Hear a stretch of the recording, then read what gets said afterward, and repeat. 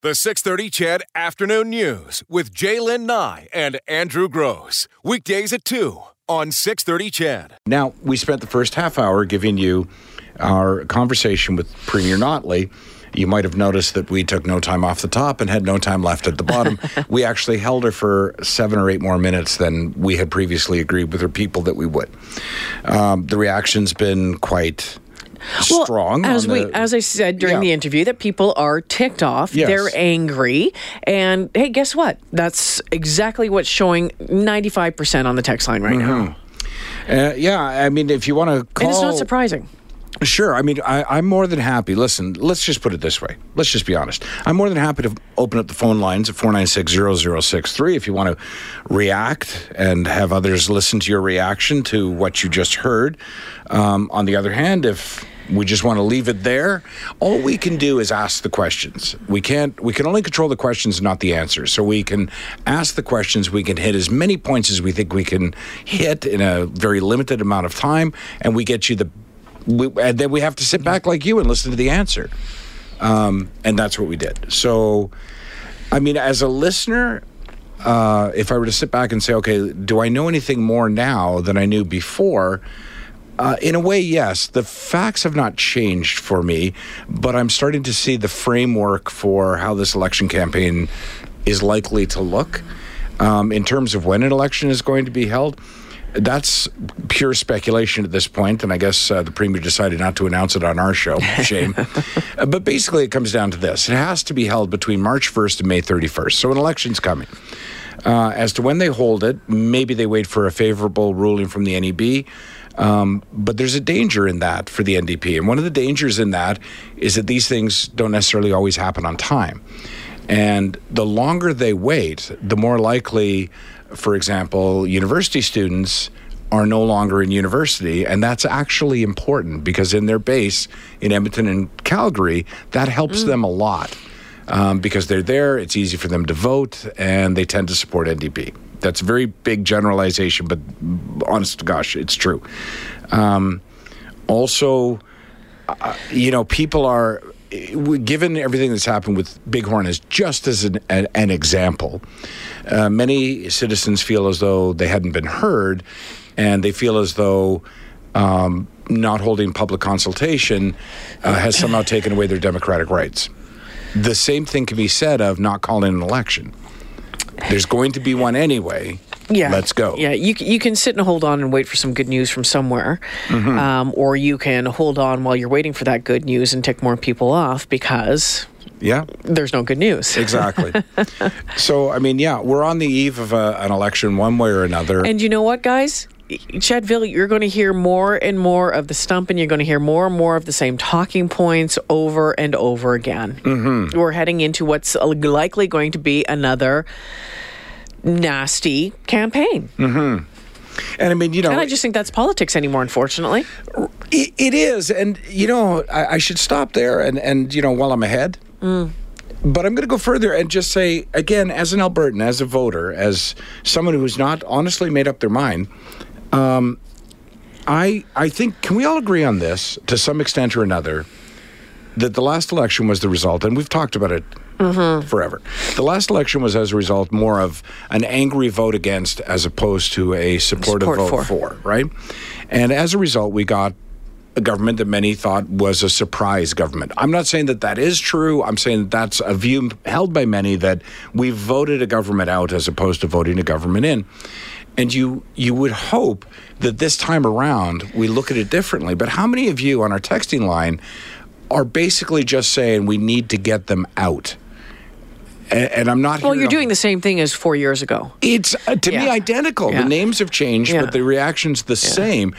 Can we please, and I'm speaking now to all of you and to our party leaders and to our candidates for government, can you please tell us what you're going to do? I would love to latch on to somebody or some concept or some party that said, that didn't start with, here's what they did wrong. I would like to hear, here's what we're going to do right.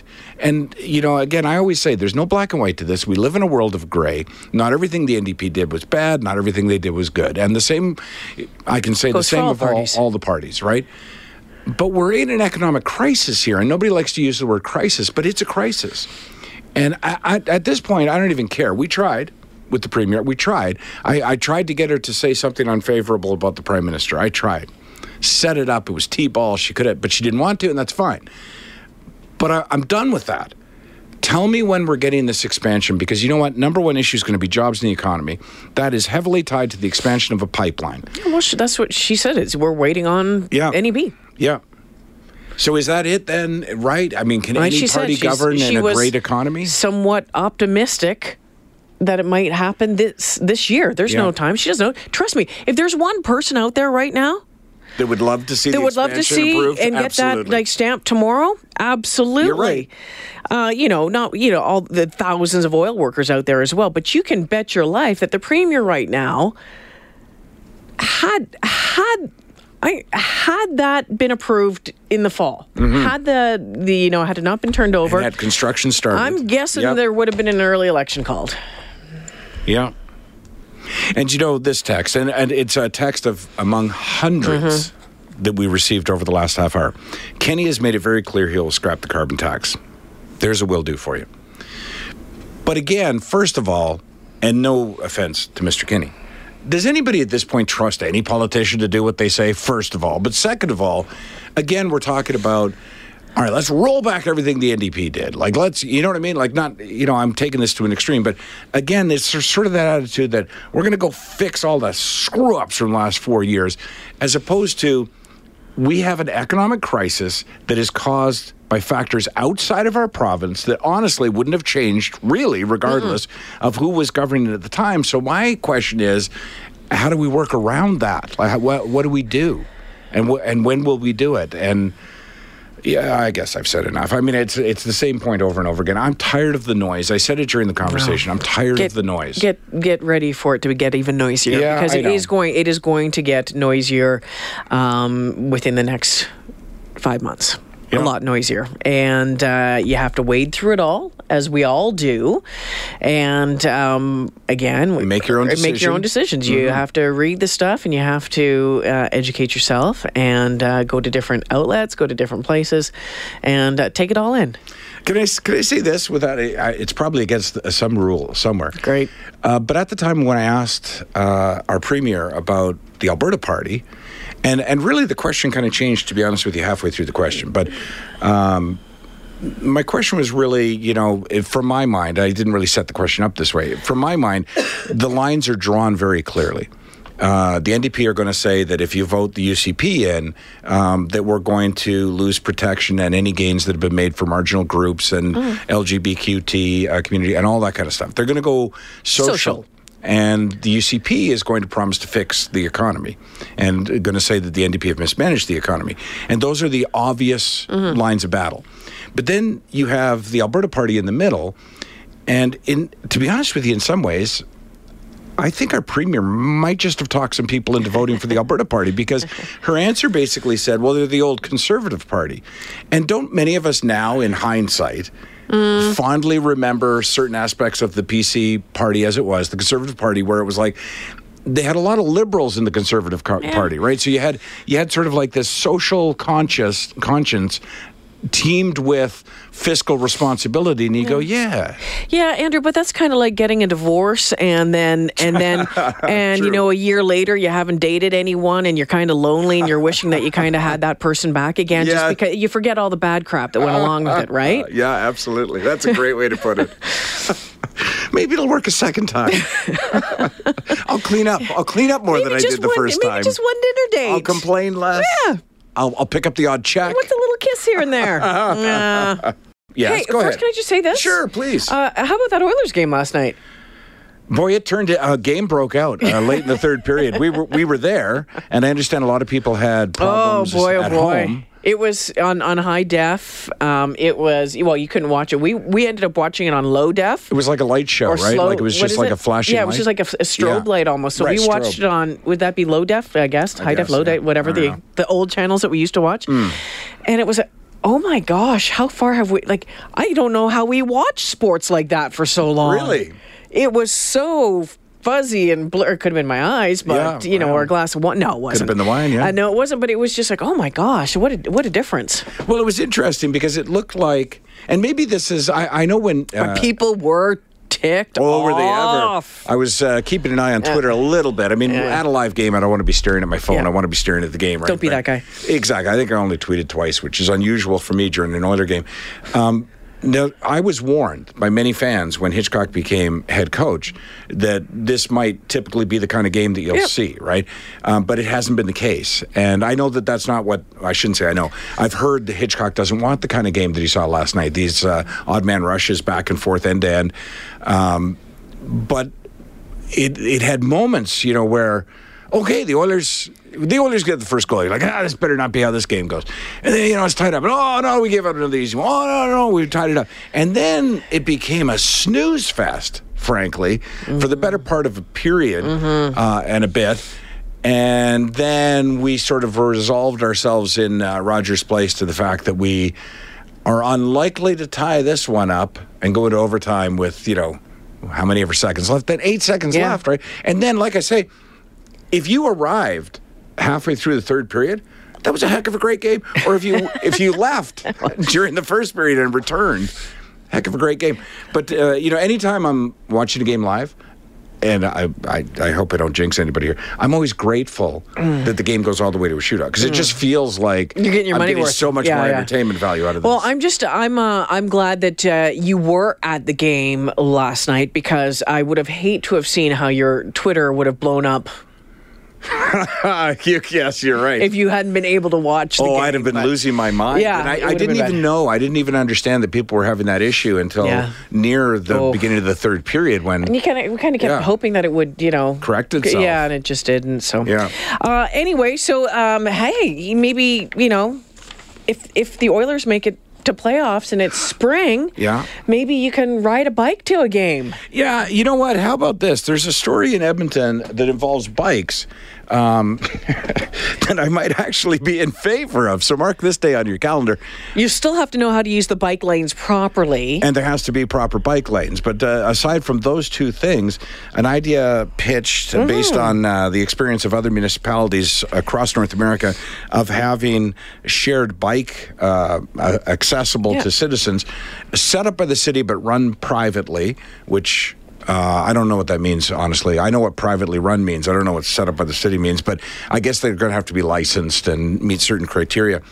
But I've seen it. I've seen it in cities I've been in. I've not used it, honestly, but I've seen it, and I always thought it was a great idea. Yeah, you know what?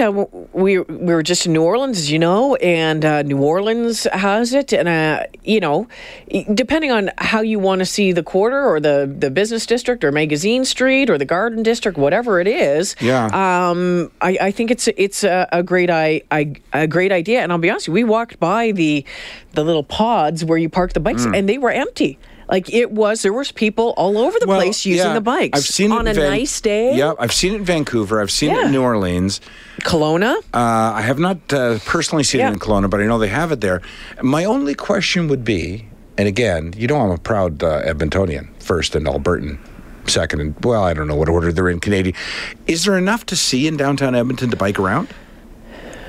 Because New Orleans... Vancouver. Well, you ride the grab seawall. the bike, head on down, watch the cruise ships, go to the, go to the ocean. You can go to the park. The people in probably Downtown Business Association, and those folks who are living and working downtown would probably say yes, there is enough. So through the legislature grounds, all of that. But it's growing. It's getting there.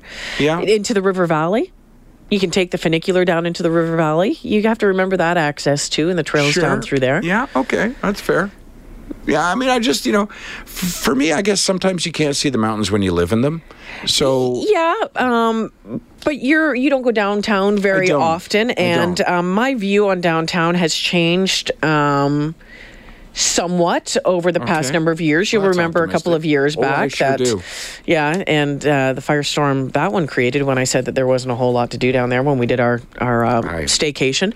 Totally remember it. But you know what? Coach and I will go down and we've found stuff to do, whether it's our walk tails thing and we go, from, Rogers Place and just walk all the way down and stop at different places and see things, or we go down to the Ledge Grounds, or we go down to one of the festivals, whatever it is. Downtown is growing on me, and sorry, but it's getting there. And I think, if you look 18 years ago when I moved to the city, downtown, I'm going to say right now, was a bit of a hole. Wow. It wasn't very nice. There wasn't much to do down there. See, here's how I see it. I think the food and the bars and the different places to go to, I think it's changed dramatically. My suggestion would be this, and I'll just throw it out into the universe, and then if somebody who, is involved in this sort of thing happens to hear it, you can take credit for it if you think it's a good idea. Do you know when you go to a park, a trail, like you go to a set of trails, and at the entrance to the trails, they have the distance that this trail will be. So take the red trail, and it'll be, if the city provides that information on some sort of signage, or if the companies that end up running these businesses provide that, I think they'll have much greater success. Because when you think about it, and I live in Edmonton, so I rent a bike at whatever location. Now, where am I going? You know what I mean? Like, so do I just bike to the Ledge and come back again, or do I bike to the, But if they were to say to me, hey, how far do you want to go? Yeah. It's this many miles or this many kilometers should take you about this much time, but you can see this, and this. Or if you want a quick trip, right? Or, I just think that maybe it would work out better. And I think that's a great idea. I really think that's a great idea. And I think part of this is also it's from what I've seen in other places and with some of the car sharing stuff, it's not you pick up at point A and you have to return it to point A. You can go from point A to B, and then you leave it at that next docking spot where someone else pick it up. So you don't have to do that full circle. You can go to somewhere and go from there. We stayed at a resort in Mexico one time that had bikes. And I can't recall which one it was because it's been so long now. But it was actually the resort that had the bikes. And it was just basically to get around the resort. And I loved it. Like you were able to ride a bike around the resort. Oh, absolutely. I ride bikes every summer. Like I do actually like riding bikes. It's really funny because I always feel like I come across as anti-bike, but I'm not. I love riding my bike. I just don't love riding it downtown at this point in time. But yeah, getting the bike and riding around the resort was actually really, really cool. And it's like a shopping cart because it's a resort. I know. You can actually drop the bike anywhere. It's like they'll come around and get the bike. Hopefully they'll look for me if I dropped it by the ocean. Yeah, that's weird. Footprints, bike footprints into the ocean, nothing. Well, we should look into that. The 6:30 CHED Afternoon News with Jaylen Nye and Andrew Gross. Weekdays at 2 on 6:30 CHED.